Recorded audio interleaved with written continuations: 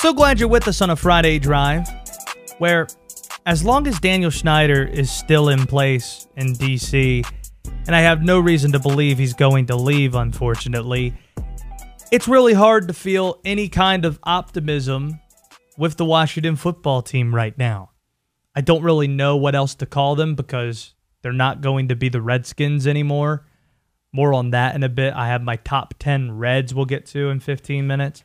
But one place I do feel good about is Ron Rivera, who is actually, believe it or not, getting knocked quite a bit today by Panther fans, by Washington fans, just general football fans alike. But to me, there isn't a coach in the league I'd rather have in this circumstance than Ron.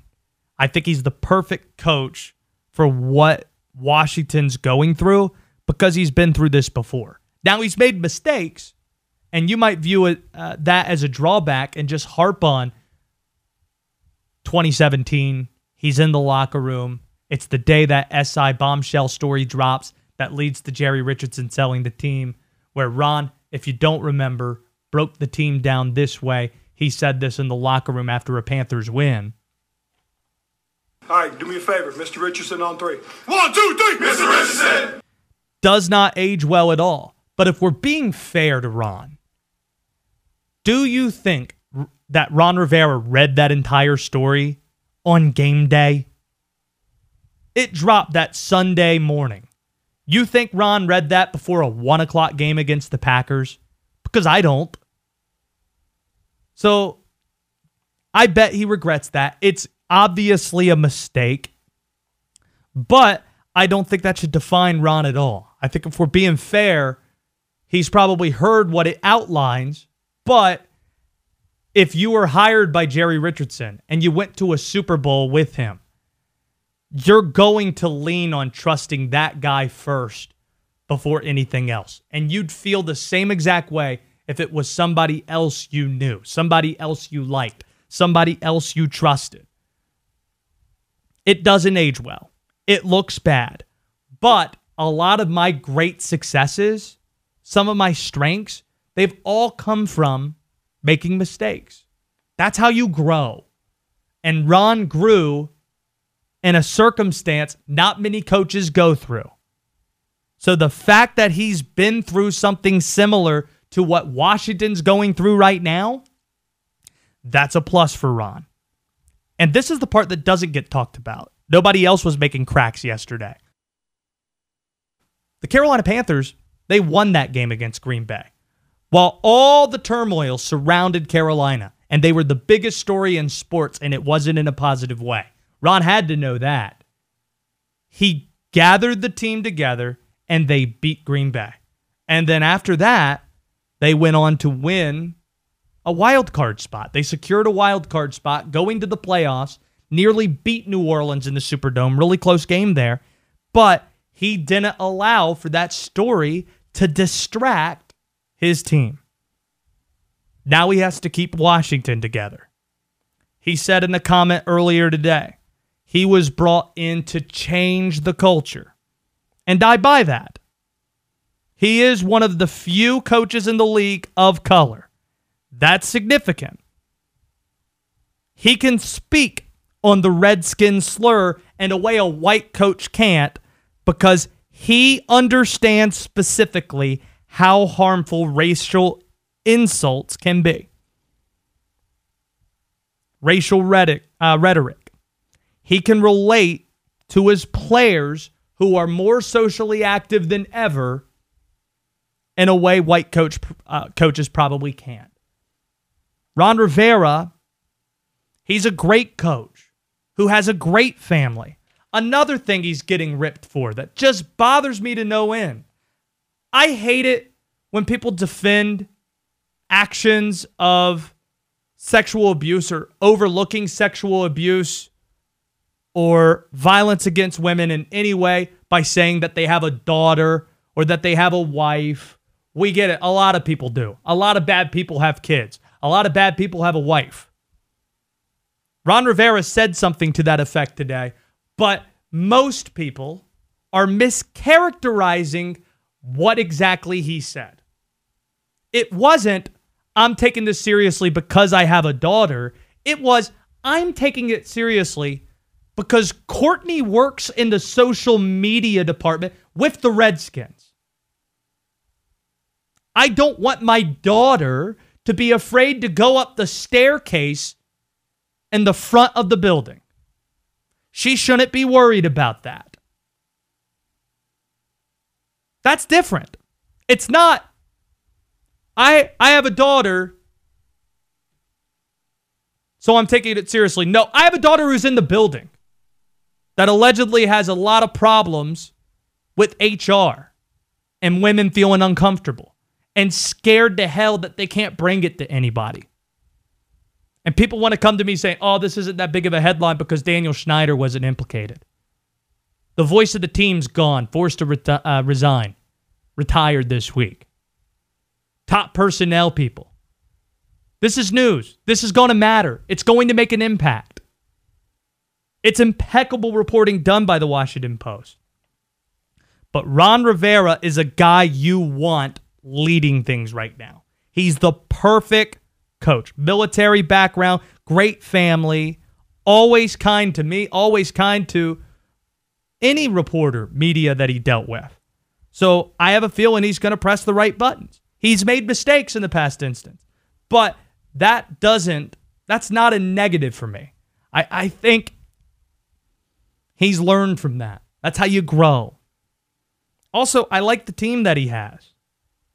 I really do. I've been saying it for the last few months. I think Washington is going to exceed expectations this year. If you'll just look at the depth chart, a lot of it's hinged on quarterback play, and I get we discard quarterbacks way too soon. You don't know, and I don't know what Dwayne Haskins is. But I do know he was in a far than ideal circumstance a year ago. You got an interim coach in Bill Callahan thrusting you forward, and the team is essentially trying to tank. You don't have Trent Williams. It's a really bad spot to be in. But I feel like this year, Haskins could take some steps. And if it's not Haskins, there's still a chance Alex Smith could be playing quarterback. He's trying to make a comeback. If you're healthy in the backfield with Darius Geis, good things can happen there. Adrian Peterson, he's still around. I liked Antonio Gandy Golden out of Liberty. Just drafted him. Cody Latimer did some good things. Not a big fan of the wide receiving corps. Jeremy Sprinkle's okay at tight end. Okay O-line with Scherf and Moses on the right side. I'm looking at the defense, and there are a lot of dudes I like. Like Chase Young, Ryan Kerrigan, Montez Sweat. That's pretty good to start. Linebacking core. Thomas Davis, we like that guy. Reuben Foster, I don't think we like that guy. But he was pretty damn good at Alabama. Kendall Fuller from Tech. Landon Collins. There are guys I like all across this defense. And you got a defensive-minded coach. And a coach that likes running the ball. And I see good run blockers. I see good running backs. I see a strong defensive team. I see a team that can fit the keep pounding mantra in the Panthers DC Bureau with Scott Turner as the OC and a former head coach in Jack Del Rio coordinating the defense. Ron Rivera is the right guy. I think they win 6 or 7 games this year. All right, it's Friday. I want to go into the weekend feeling pretty good.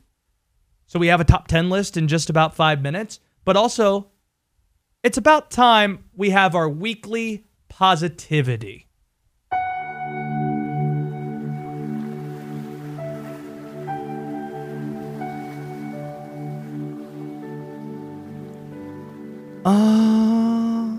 Yeah. If there's anything good going on in your life right now, give us a call. 336-777-1600. Just tell us something good that's happening to you or has happened to you this week. Robert? Hey, Robert. Hey, Josh. Has anything good happened to you over the last few days? Yeah, this girl I had been seeing for a while moved down to Tampa, and it was kind of sad. That's not good. I mean, it was good for her, so it made sense. Oh. But then she also got a job up here, so maybe she would move back. I don't know. We've been discussing it. Wait, I thought she just moved to Tampa. I mean, her brother lives down there, so she's staying with him right now. She didn't technically move, just like to do the interview, to do like the onboarding process, but she didn't accept the position yet because she got offered another job. So, who knows? Maybe it'll work out. Yeah. Maybe it will. I watched a documentary that B-Dot recommended to me this week last night. It's called A Kid from Coney Island, about Stephon Marbury. He was pretty good. ACC legend Stephon Marbury at Georgia Tech. Steve Forbes actually tweeted out today the 95 All-American team, or excuse me, the McDonald's All-Americans in the 95 class. And here are some of the names that played in that McDonald's All-American game. Paul Pierce, Stephon Marbury, of course. You have Sharif Abdur-Rahim, Chauncey Billups. He was pretty good. Kevin Garnett. He was in that game. Antoine Jameson out of Charlotte. He played at Providence High. And Vince Carter. He was pretty good too, I'd say. So I thought that was pretty good. Andrew in High Point. You're on Weekly Positivity. What's good, Andrew? I had a great day today. I took advantage of my employer's work-from-home policy to play 18 holes of golf while still working from my phone. And I also found out that our 1-year-old foster child is going to stay with us for another month. Wow, that is good. Where's your foster child from? He is from the Triad area. I can't give out too much information per That's DSS smart. regulations. That is smart. How did you shoot today? I shot an 82 and loved every minute of it. That is really good. Well, thank you for the phone call, Andrew. Have a great weekend. Thank you, Josh. You too. There you go. Andrew from High Point. And that's been Weekly Positivity. Ah! Now, why did you do that? I mean, it was so peaceful and you end it so suddenly. Come on. Like, have some more responsibility than that.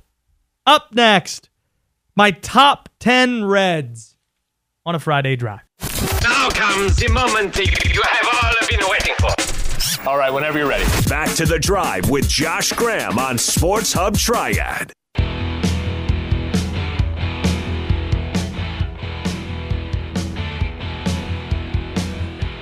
Many of the proposals for Washington football's next nickname, replacing the Redskins, involve some iteration of the word red. The most popular example being the Washington Red Tails. So in honor of the Washington name change, I have my top 10 Reds. It's this week's top 10 list.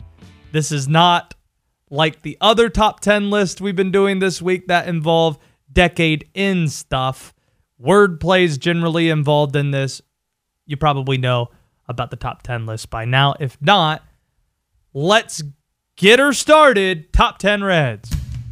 I probably should have said get her done if I was going to go down that path. Get her started. Get her started, Josh. Go ahead. What's your issue, Robert? Did I sound kind of like a halfway redneck? You just don't talk like that. I can just see you out in the field. People are about to cut hay, maybe bale it up. All right, fellas, get in your tractors. Let's get her started. No. Imagine me one day being the one that's lucky enough to say the most famous words in racing at Charlotte Motor Speedway. And rather than saying what you know the words to be, I say, all right, guys, let's get her started. Yeah. I don't know what's wrong with me. It's Friday. It's close to the weekend. Top 10 Reds, number 10, Red Grange. He's an ass, and he's dumb. There's going to be a common theme with these sounds. Red Grange. Explain to me who Red Grange is. He might be the most famous football player of the first 100 years of college football. So, college football started in, I think it was 1965-ish, 1965 range. 1865, excuse me. 150 years of college football. From 1865 to 1965, Red Grange might be the most famous college football player to ever play. And if not for Red Grange being popular in the NFL in its infancy stages, who knows, maybe there isn't an NFL today. Number 9. Number 9 Red. Red Rag Toppin. Like Jedi dumbass. Is that like Obi Toppin, dude? You're missing me every time. Obi Toppin. Yeah. Okay. You got that. How is it the red then? Red Rag Toppin. Okay. You don't like that song, Red Rag Toppin by Tim McGraw? I didn't even know it was a thing. Oh, come on. Maybe I heard it. I want you to pull up that song right now, Robert. I know you know this song. Red Rag Top. That song? Yeah, Red Rag Toppin. That's how it goes. God. Okay. I'll let it slide. Number 8. My number 8 Red. Michael Red. Reason that bad things happen to you is because you're a dumbass. You like that canned laughter there at the end? Are we going to see, is that like an old novel concept now? Studio laughter? Because that's the most revolutionary thing that The Office did, right? The Office, it was a sitcom without any studio laughter, any of that. Yeah, it was shot in the style of like a documentary. Correct. Maybe, because you see it in Parks and Rec. I don't know. That's a good question. It depends if sitcoms continue going, because that's a staple of sitcoms, is having the canned laughter, so people know when to laugh. So you don't consider The Office to be a sitcom? I mean, it's still in the term situational comedy. Yes, it is. And the way it's shot, maybe not in the studio situational comedy style. Like, because it's The Office, it's Parks and Rec, it's the Community. Yeah, Community was the other one I was going to bring up. Right. It seems that's now becoming the norm. Maybe more like that because you feel more connected with the characters because they're talking directly to you in that, like you would do on Jersey Shore when you would go into the confessional closet. They're talking to you about their situation. So maybe it does. I don't know. Number 7, top 10 Reds. Red Rumble in the Jumble. Dumbass! There's my boy! I love Red Foreman.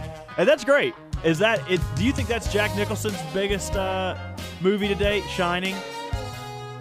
I watched for the first time One Flew Over the Cuckoo's Nest earlier this week. I'd probably say that The Shining is number 1. I haven't seen as good as it gets yet. Have you seen Chinatown? I would put Chinatown. I'd take Shining over Chinatown. I've seen that. I would agree with that as well. But yeah, there you go. Pretty good. Red Rumble in the Jungle. Number 5, or make it number 6. My number 6 Red. The Red River Showdown. I love that woman with a fiery passion that consumes my soul. Oklahoma and Texas? Yes. Nice. Always a really good game, too. Texas needs to win this year. Like, you got Sam Ehlinger. This is put up or shut up time. It's time that you start winning, Tom Herman. Number 5. My number 5 Red. Red Dawn Staley. I wish I had 2,000 feet. You know, what he would do with those 2,000 feet. Yeah. Who was your favorite character in that 70s show? I am a big Red Foreman fan, just because he's like a mirror image of my dad. I really like the mom. Kitty. Kitty's Kitty, great too. she's great. Was not great in Seinfeld. She was the worst in Seinfeld. Kelso's good. Hyde is good. I don't know if you can like Hyde now. I don't think you can like Hyde anymore. Yeah. Just like it's not cool to say how much you like Darren Sharper. Hardest hitting safety in the league. So much determination, though. Number 4? Number 4, top 10 Reds. Red Solo Cup check. Well, that's kind of stupid, Bob. Red didn't like it, but I did. We talked about my Toby Keith affinity earlier. But I would put that... Wait, did Toby Keith write Red Solo Cup check? Red Solo Cup. Red Solo, I'll fill you up. I didn't know Toby Keith wrote Red Solo Cup check. Yes, he did. I would still put that on his lower tier of songs, kind of like on there with Redneck or Trailer Park Party or whatever that song is. The music video, the tornadoes coming through the trailer Whiskey park. Girl's underrated. It's later Toby Keith, but an underrated song. I would agree with that. That song, I mean, when it hits the chorus, it's just a good country song. It really is. Number 3, top 10 Reds. Red Auerbach.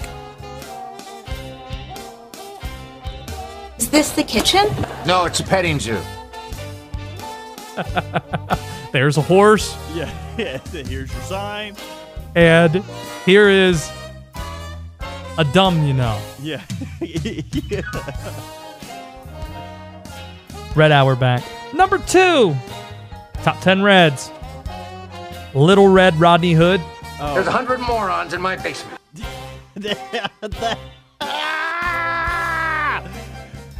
Stop it. No, Josh. I wish I had a squirt bottle like you would squirt an animal with after they go number 2 on the floor. No.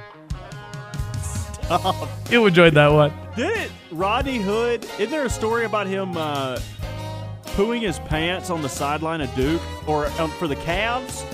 Not that I know. I know he didn't check into the game one time. Yes, that was because his stomach would get... You got to look this up.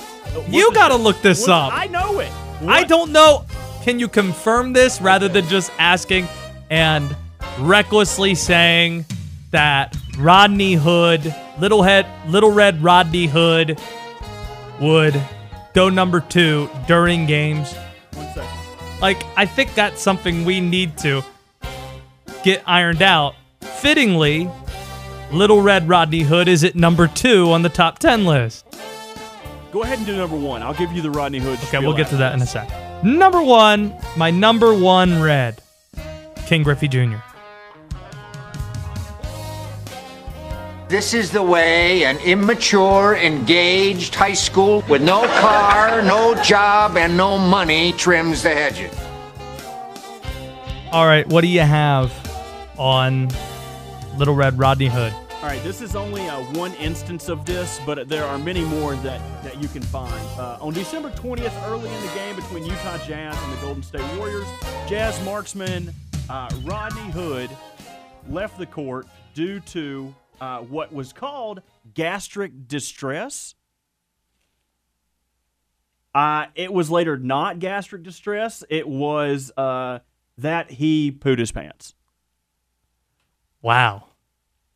Kind of like Paul Pierce in the 2009 finals. That's also who came up when or the 2008 final. My Gmail account has to be on some FBI watch list because I Google the stupidest stuff all day. Just like this, Rodney Hood pooping pants. They're like, who is this guy?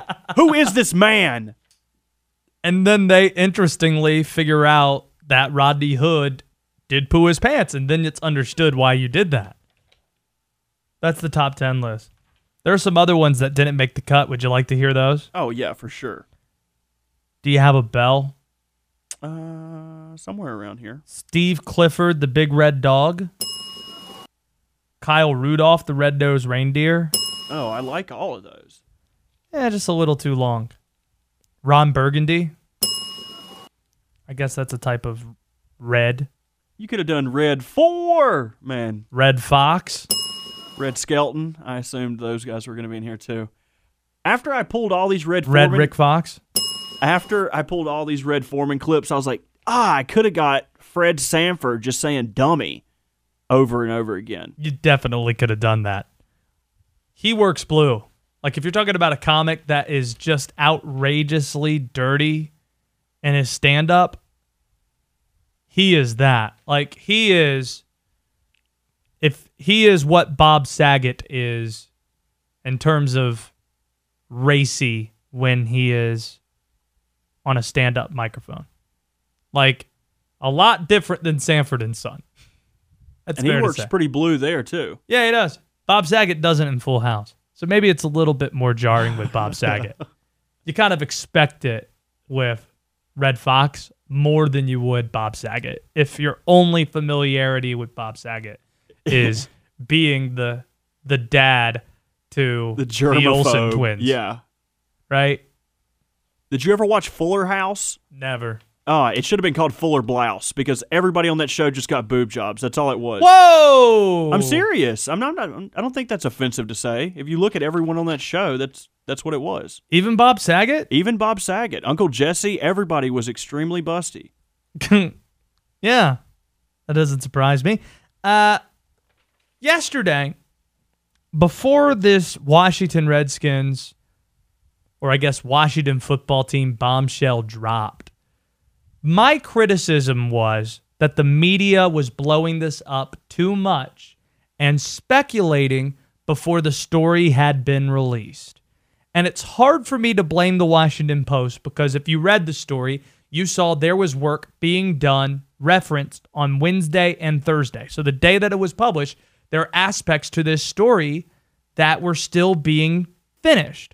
So it's hard for me to criticize that because it was impeccable reporting. My mic is still on. Sorry for that sniff. Do you want to, can you just, there you go. I think the media's overhyping this, essentially making it a pregame show yesterday for an important news story. I think it damaged the story. Because when you allow the internet to speculate and you allow news outlets to irresponsibly speculate in 2020, you're going to get to a place where you oversell and the story naturally underdelivers. Like I was seeing people realistically say, oh, Dan Schneider, he's going to be caught up in a sex trafficking ring here. Like that's what this is going to be. And when the story publishes, and it's just, I don't mean to say just, but when Dan Schneider is not implicated of anything, the story, it loses its teeth. It does.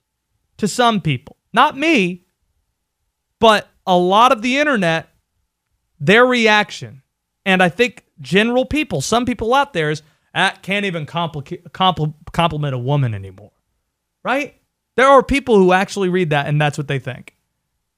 Rather than these women were uncomfortable and in a position, if they complained, they would be fired. Constantly reminded that thousands of people want the jobs that they have. There's one part-time worker who makes up the HR department until last year and no protocol to report complaints within Washington's football team. That's malpractice. That is a poisonous, uncomfortable culture. But the media, they immediately fixated on Snyder. And that wasn't right. It wasn't right because when it did not specifically implicate him, the media felt like they were let down. So they said that the story was underwhelming, when in fact, it still is a monster headline that the voice of the Redskins retired and was forced out because of these allegations, because of these complaints. 15 women were saying that these top-level employees wouldn't stop harassing them. They were saying they couldn't go up the front staircase. veteran women would say, hey, don't go up there. Men are going to look up your skirts if you do. It was damning. It was disgusting. It was uncomfortable. And also the buildup allowed for Washington to prepare its defense. It allowed for Washington to fire all the involved parties, so that way the headline wasn't former Redskin employees implicate current Redskin employees. Instead, it's former employees are implicated, even though that was former employees as of 4 days ago. It still had a different effect because most people read the headlines. They don't read the story. That's where we're at in 2020. That's important. The team hired this firm to investigate. The NFL, before it could do anything, said, yeah, we'll let the investigation do its job, even though the job they're doing is on Dan Snyder's dime. How do you expect that to come back? Here's my prediction. Snyder, he's going to change the team name. It's going to get a lot of attention. The football season's going to start. That's going to get a lot of attention. And Dan Snyder's going to skate. Just like Mark Cuban did. Because so much is happening right now. We have to focus on coronavirus. We have to focus on social issues. There's an election in a few months. The media cycle is so small, our attention span's small, that unfortunately, I think this is going to get overlooked. Now, that doesn't mean there isn't going to be any change. Like, you obviously outed these people, and they're going to call for more HR support. And Ron Rivera, his daughter works in the building. He's going to want that to be an uncomfortable environment. If it isn't, she can go to him. There's power there. So it did good, but it's not going to lead to Dan Snyder ultimately losing his job. I don't believe that. Places, everyone. Come on, places, please. We're ready. Back to the Drive with Josh Graham on Sports Hub Triad.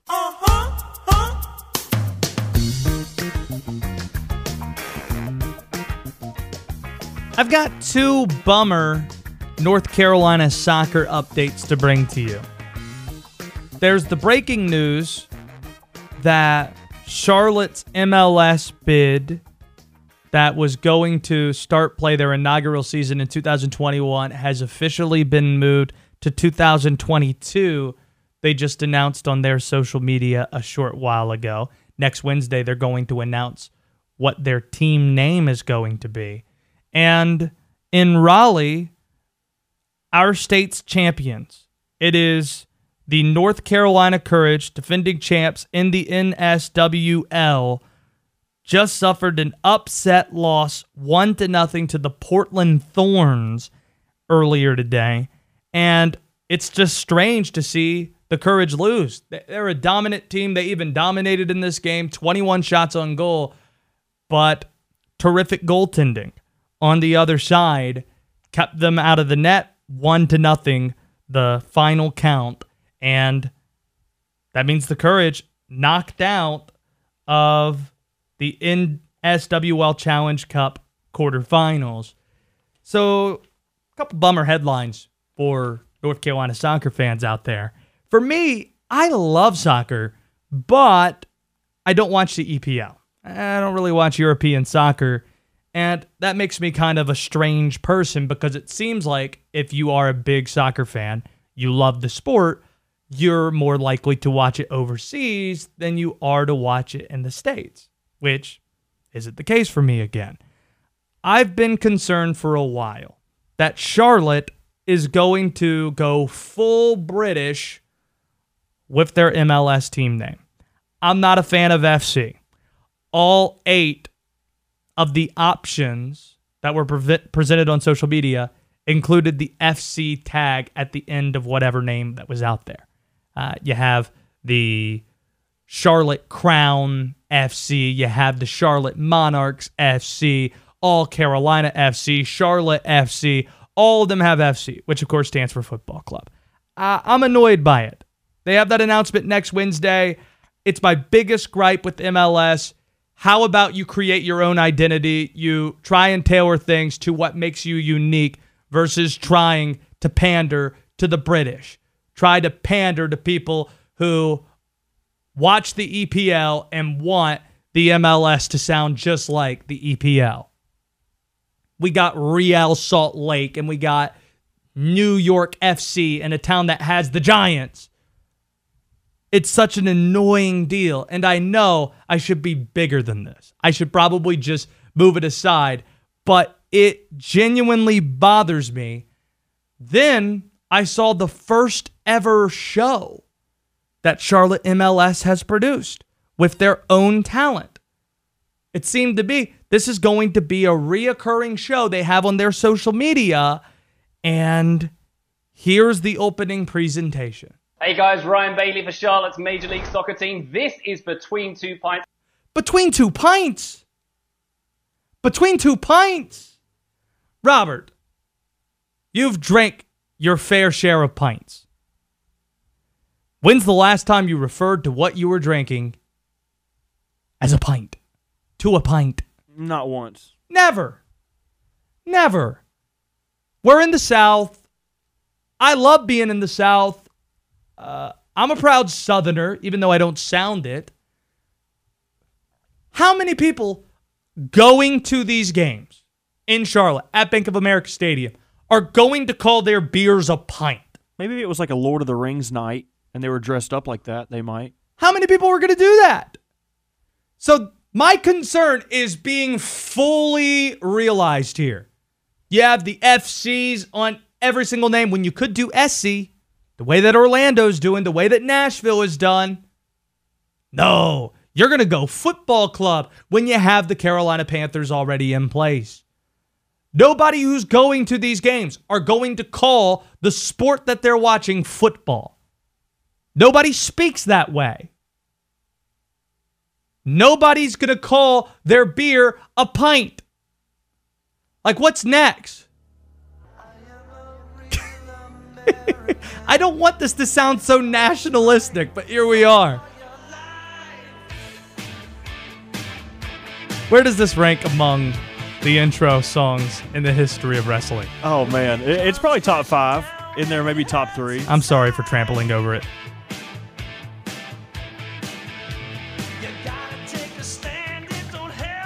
Like, what year is it? 1775? We're trying to be like the British? Come on.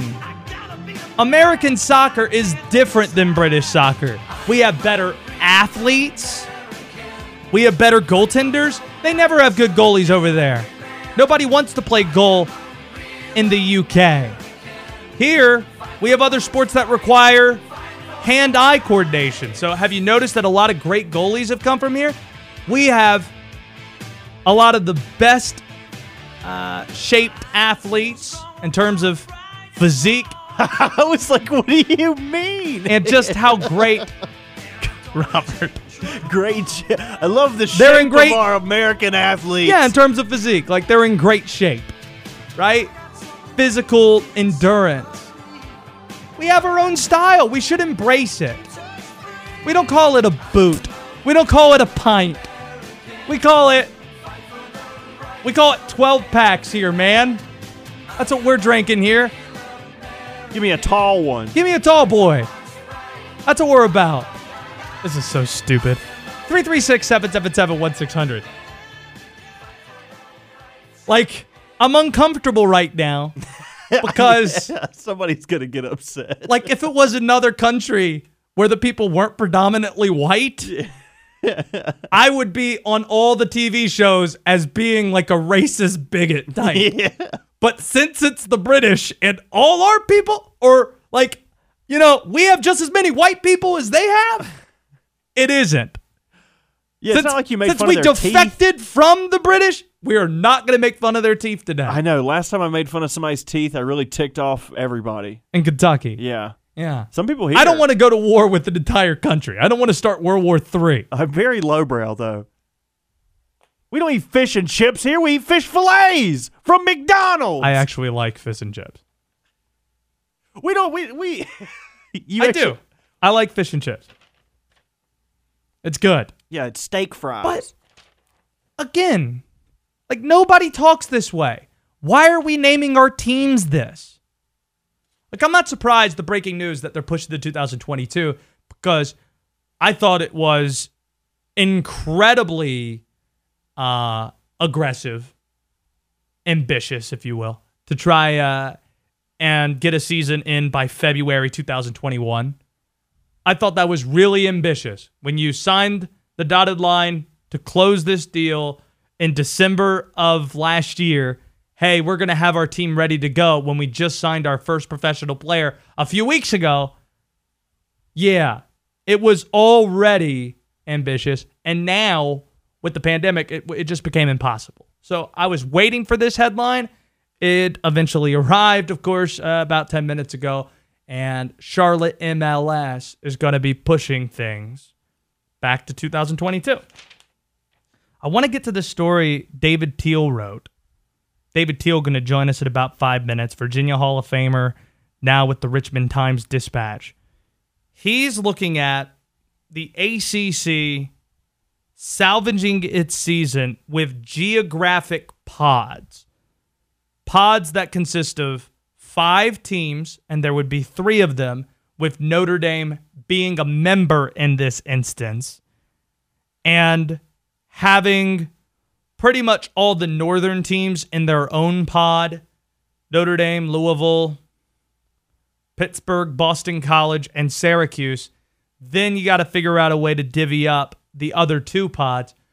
David thinks it's likely they would split up the North Carolina schools.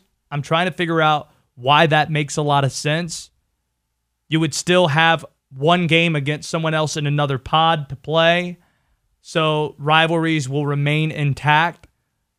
But there's a chance you could get 10 games in if you have another conference as a partner, and it seems the SEC might be game for something like this in the worst case circumstance because, hey, you already have a relationship with South Carolina and Clemson playing uninterrupted every single year since 1908, and Florida and FSU playing each other each year, and Kentucky going head-to-head with Louisville every single season, Georgia Tech and Georgia. You want to maintain some of those rivalries. You have other non-conference games on the books between the 2 leagues.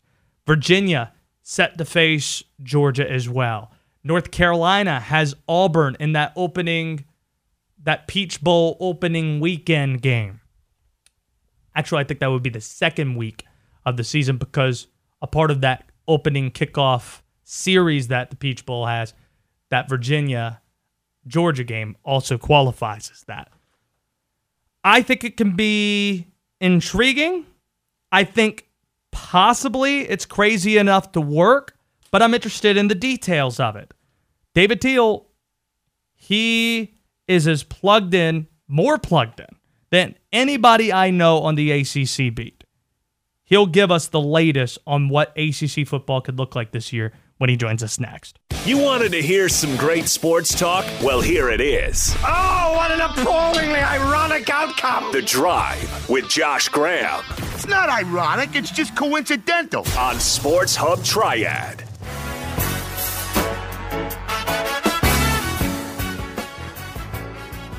Before we get into ACC football, a postscript and an update on the MLS news of the day, where MLS Charlotte is postponing its inaugural season for 2022 rather than 2021. As I mentioned last segment, Sacramento and St. Louis, they also received bids last year, and they were set to start in 2022 already. They're going to be pushed back too. So St. Louis and Sacramento are going to start in 2023. Charlotte, its inaugural season will be in 2022, as Tom Glick was commenting to the Sports Business Journal that Bank of America Stadium, the renovations being done to house the soccer team, have been delayed during the pandemic. And the same could be said for Sacramento's new 21,000-seat stadium as well. So that's the latest update on that. We're now chatting with a Hall of Famer and one of the best ACC writers out there in David Teel from the Richmond Times-Dispatch. two things you were writing about this week I find very interesting, and we've been dissecting as well. ACC scheduling options, should it not be a full 12-game schedule? And also Notre Dame, their unique relationship with the ACC while still being an independent. I want to start with this one you wrote about yesterday, this story. The geographic pods for the ACC season, that right now is just a concept that the ACC potentially could be looking at. The way it works, it's 3 5-team pods that are geographic, and every team would play each member of the pod twice, which counts for 8 games, and you would play another team in a pod, another pod one time to maintain some more of the rivalries, and that would allow for historic cross-country rivalries or cross-conference rivalries to maintain as well, where you have Clemson and South Carolina playing uninterrupted since 1908, one of the longest-standing uninterrupted rivalries. Of course, you have the SEC, ACC rivalries of Kentucky, Louisville as well, Florida and Florida State. So this seems to be really interesting. I'm just interested if it includes Notre Dame, and it's 3 pods, 5 teams per pod. What do you imagine the league does with the North Carolina schools plus Virginia Tech and Virginia? Keep them together or split them up? Well, you would either have to split the Carolina schools, Josh, or the Virginia schools. I mean, you couldn't keep them, keeping them all together is impossible. Mm-hmm. Those 6 schools, so that they couldn't be all together. You can play it either way. Could you put all 4 Carolina schools in with Clemson? Sure. Then you could put Virginia and Virginia Tech in with Syracuse, BC, Pitt. You can do it that way. Or you could put Virginia with the 4 Carolina schools, and then put Virginia Tech in with BC, Syracuse, Pitt, and Notre Dame. One way to do it. What do you think is the biggest pushback? If this is something they explore deeper, what do you think is going to be the biggest resistance the league office gets from the football schools? Well, they have to figure out the pod structure, who's going to be playing whom twice. Then the presumed rotation of, okay, who else would you play in the league? Do you accommodate the 4 end-of-season SEC, ACC rivals? You would hope so. As you just noted, Clemson and South Carolina go way back. And Florida State, and Georgia Tech are pretty dang big deals in those respective states. So I think those would be the primary sticking point. Not really sticking points, but they'd have to debate them pretty rigorously. We had Scott Satterfield on with us yesterday, and it's funny the way the coaches talk about Notre Dame. When I brought it up to him, he laughed and said, I'm still trying to figure out what that relationship actually is. David Cutcliffe said, hey, if you want to reap the benefits in this unforeseen circumstance in 2020, you need to join for this 1 year. And I've talked to assistants, I've talked to many coaches in the ACC who have openly spoken about how annoyed they can be. There's a frustration, a tension that Notre Dame receives a ton of benefits, a lot of the benefits you would get of being a football member, a full-time member, without actually being in the conference. They get their cake and they eat it too, and they have the television deal, and there might be a little bit of jealousy in that. But there's a lot of jealousy in that. But that's a lot different than what you get among the administration in the ACC, isn't it? Because you got, of course, Jack Swarbrick is the Notre Dame AD, and they're a member in all the other sports. But Boo Corrigan, he's a Notre Dame alum. His dad, the great Gene Corrigan, was the AD at Notre Dame before he took the ACC commissioner job. Bubba Cunningham, Notre Dame alum. You look at Kevin White, he was an AD at Duke. So I think it's next to impossible, especially considering it's one more year left of John Swofford. He's patient. He sees the overall big picture all the time, that they're going to strong-arm Notre Dame to get into the league. But an argument you've made, I actually buy, and I don't hear enough people saying, it actually kind of is best for all parties that Notre Dame remains independent, isn't it? Like, how do you best explain that? Well, I don't think it's best for all parties. It would be best for the ACC if Notre Dame came all in, because the television rights fees would go through the roof. You know, the ACC is so far behind the Big Ten and the SEC right now. You talk about envy. Certainly ACC athletic directors envy those per-school distributions in the Big Ten and the SEC. You bring Notre Dame in full-time, and that gap closes in a hurry. But for Notre Dame, this is not a financial decision, Josh. Notre Dame gets a pittance of ACC revenue, on average about $6 million a year, which is about 20% of what the rest of the schools get. They get around $30 million a year. And the NBC deal, you add that in to the $6 million a year that Notre Dame gets from the ACC, Notre Dame would make far more money if it came all in with the ACC. But the culture of independence, the national scope, is such a part of Notre Dame's fabric and has been for decades. And that means the world to its alums, to its board, to its president, to its fans. And absent some college football playoff snubs or a loss of interest from NBC, I don't think that changes. He's on Twitter at David Teel. For the Richmond Times-Dispatch, he's with us. Read his stories that he's written on the pod structure that the ACC might be looking at, and also Notre Dame's relationship with the ACC, richmond.com. You can find that. What's your level of confidence, David, that at least the Power 5 schools will be playing conference games this year? 20%.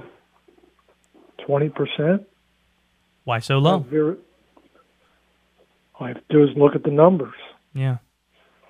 Look at the numbers and then read the NCAA document from yesterday on COVID-19 guidelines. If you so much as touch someone who is COVID-19 positive, and oh, by the way, there's a little bit of touching in football. If you touch someone who's COVID-19 positive and it comes out in contact tracing, we're talking about a 14-day quarantine. You could have entire teams who are in quarantine by week 2, by week 3. I mean, I just think they're trying to thread such a needle here. Now, you know, hey, maybe science helps. Maybe the curve flattens. Who knows? Maybe people finally get smart and everyone starts wearing a mask. I can't predict that. But right now, it is virtually impossible to be optimistic about any fall sports, especially one as contact-heavy as football being played this fall. Do you feel differently about pro sports? No. Now they have the NBA and MLS and Major League Baseball. They're going to try the bubble thing. Let's see how that works. I have serious reservations or doubts about whether the NFL can pull this off. Now, maybe they can. You know, they've got so much money, they can test every day, they can pay the labs to turn around those tests rapidly. I've talked to athletic directors who are very frustrated at the slow turnaround on testing. And if that doesn't improve, then how do you test midweek and then make sure all those tests get back before you get on the bus or the plane to go to Saturday's game? Josh, it was so crazy to read the document from the NCAA yesterday. It got down to, we really suggest that coaches use electronic whistles because the force of breath required to blow a whistle puts droplets into the air. It's amazing. A lot of red tape. Yeah. Yeah, a lot of red tape. On Twitter at by David Teel. Read his stuff always. And it's just good to hear from you. I hope you're safe, and I hope we can catch up sometime soon. Thanks for doing this, David. Josh, hope the same for you and all your listeners. So. There you go. That's Richmond.com, Richmond Times-Dispatch. It's David Teel, Hall of Fame writer, joining us on Sports Hub Triad. Electronic whistles, Robert. That seems like a good idea. But if the NCAA is recommending electronic whistles because whistles aren't safe, football, huh? Football. Coming up, I prepare you for what's going to happen to Dan Schneider with the latest on the Washington football scandal. And we'll get into maybe some optimism, who knows, on a Friday drive.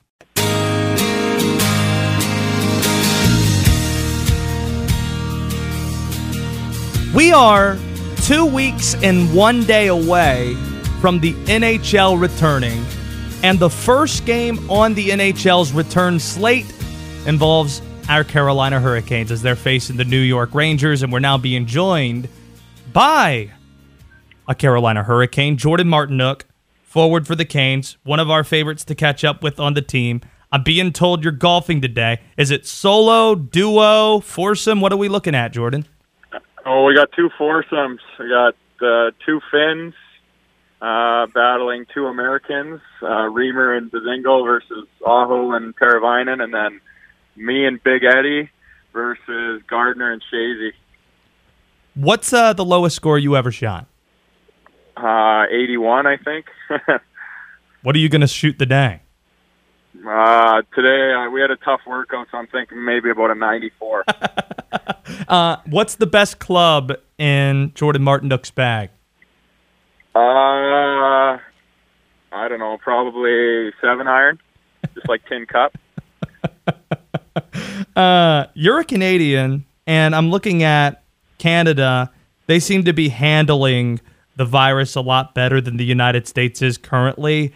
Due to that, do you feel safer restarting knowing that you're going to be in Toronto? Yeah.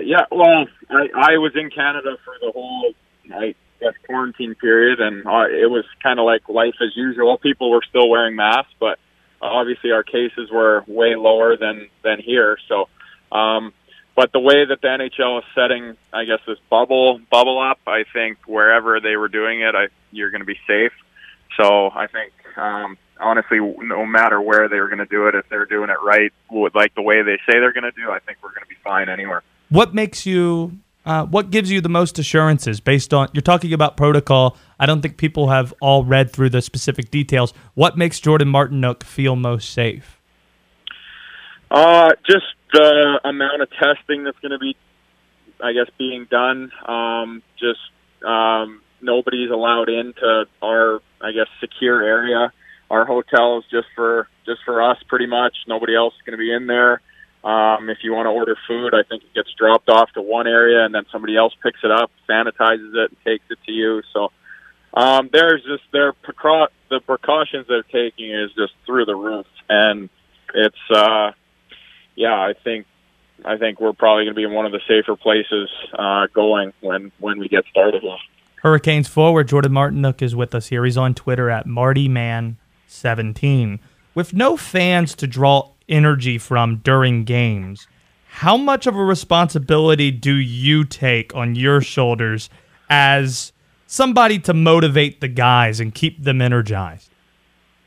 Yeah, I feel it's definitely going to be different with no fans and not having the, I guess, emotion of the fans. But and obviously we have a little bit of a quieter team, so it's every guy's going to have to step up. And if you have a big hit or a nice play, everybody's got to be cheering, which is probably out of some guys' comfort zones, but that's the way it's going to be. And it's going to be funny for the fans to see the perspective of when it's a full building and you hear people yelling on the ice, you very rarely hear what they're saying, and now it's going to be everything that you're saying is going to be heard. So it's definitely going to be different that way. So I'm looking forward to it. It's going to be cool to see games and watch games and see how it all plays out. You said it's a quieter team, Jordan. You're not the quiet type, are you?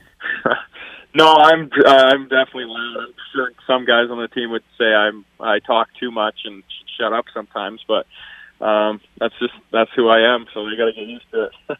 How much talking goes on the ice, really? It's more within your own team. It would be just like letting a guy know he has time, or just kind of telling him what's going on, because sometimes you need somebody to be the eyes in the back of your head, and then obviously there'll be a little bit of chirping, especially in playoffs. So we'll see if they can keep it PG. Will the playoff beards look better or worse because of quarantine? Oh, I think we're gonna. I think guys are kind of starting right now because I guess we're pretty much in playoff mode. So they should be pretty good, I think. Jordan Martinook with us here, Hurricanes forward, on Twitter at MartyMan17. If you're DJing in the locker room, how much Nickleback is being played? Quite well. At least my three number Nickleback songs. All right. Let's pause things real quick and set them up. I want you to put them in order 3 through 1. Robert even has sounds as well to accompany this. Jordan Martinook's third favorite Nickelback song is what? When We Stand Together. Look at this photograph. What's the second best Nickelback song according to Jordan Martinook? Rockstar. Look at this photograph. Rockstar's a classic. Number 1. The number 1 Nickelback song according to Jordan Martinook is what? Animals. Animals? Animals? Jordan. Animals. Uh-oh. That's crazy talk. I didn't expect that. That was an upset. Well, Animals, I do a little dance before each game, and I dance to Animals, so that's my number 1 song. It gets the boys going, gets me going, so that's my song. Before we let you get back on the golf course, can you describe to me what that dance looks like? I might not be wearing every article of clothing, and I run around the dressing room. That's excellent. Jordan, go shoot a low score for us. Break into the 80s, not into the 90s, even though the legs might be hurting a bit. And good luck getting prepared for the season. I appreciate you visiting with us. Awesome. Thanks, guys. We'll talk soon. Yeah, that's Jordan Martinook, Canes forward, on Twitter at MartyMad17. I don't even know what this Animals song is. Do you recognize Animals by Nickelback?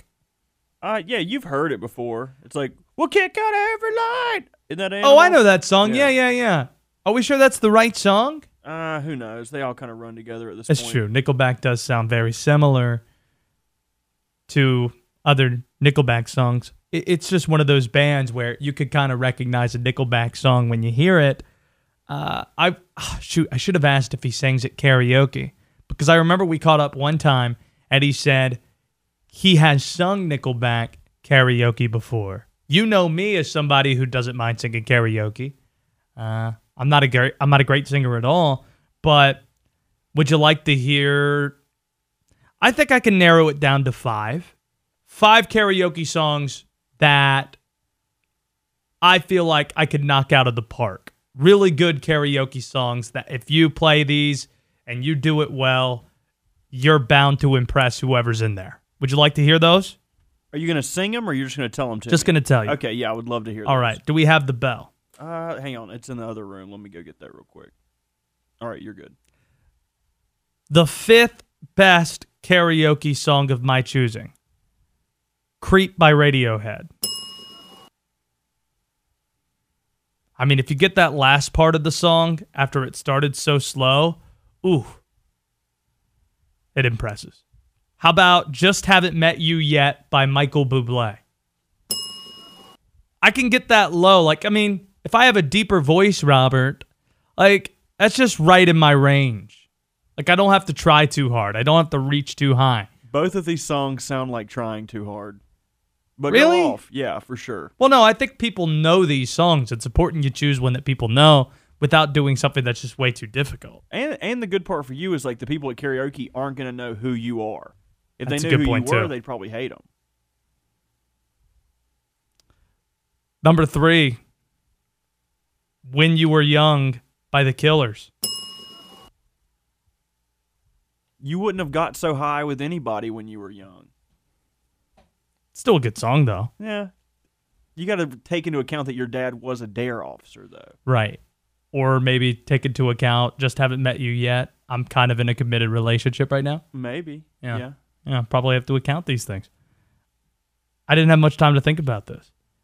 Are you kidding me? You've thought about this your whole life. In your Twitter bio, it literally says karaoke aficionado or something. That's a good point, but I don't sing the same song twice. Fly Me to the Moon, Sinatra. That's the next lit? Yeah.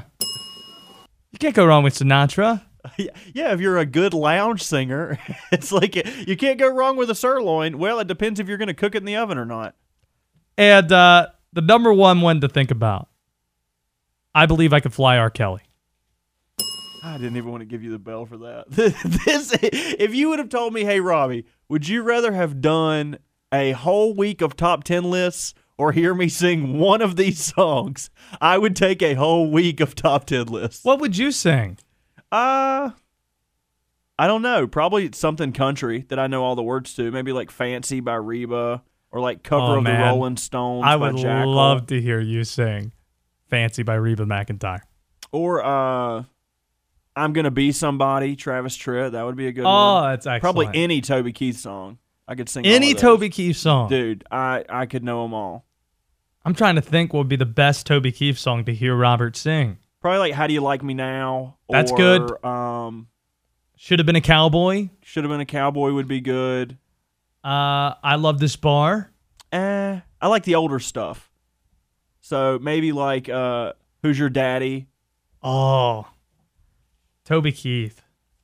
When I hear his stuff, I still get into it. I like it. Dude, I ended a relationship because a girl did not like me listening to Toby Keith. That's not true. It is true. 100% true. In high school, she thought redneck country music was so stupid, and I just had to cut it off. It wasn't going to work. But specifically Toby Keith? Yes, she hated Toby Keith. Yeah. I know how much you hated top 10 lists. I do. We do have one today, top 10 Reds, but I also have another top 10 list that just falls in line with this trend that we've been doing all week long. Top 10 list of the decade. Yesterday we did ACC basketball teams. Since we spent a lot of time talking about college football and how they're going to get it on the field this year, I'll list off the top 10 college football quarterbacks of the last decade next on The Drive.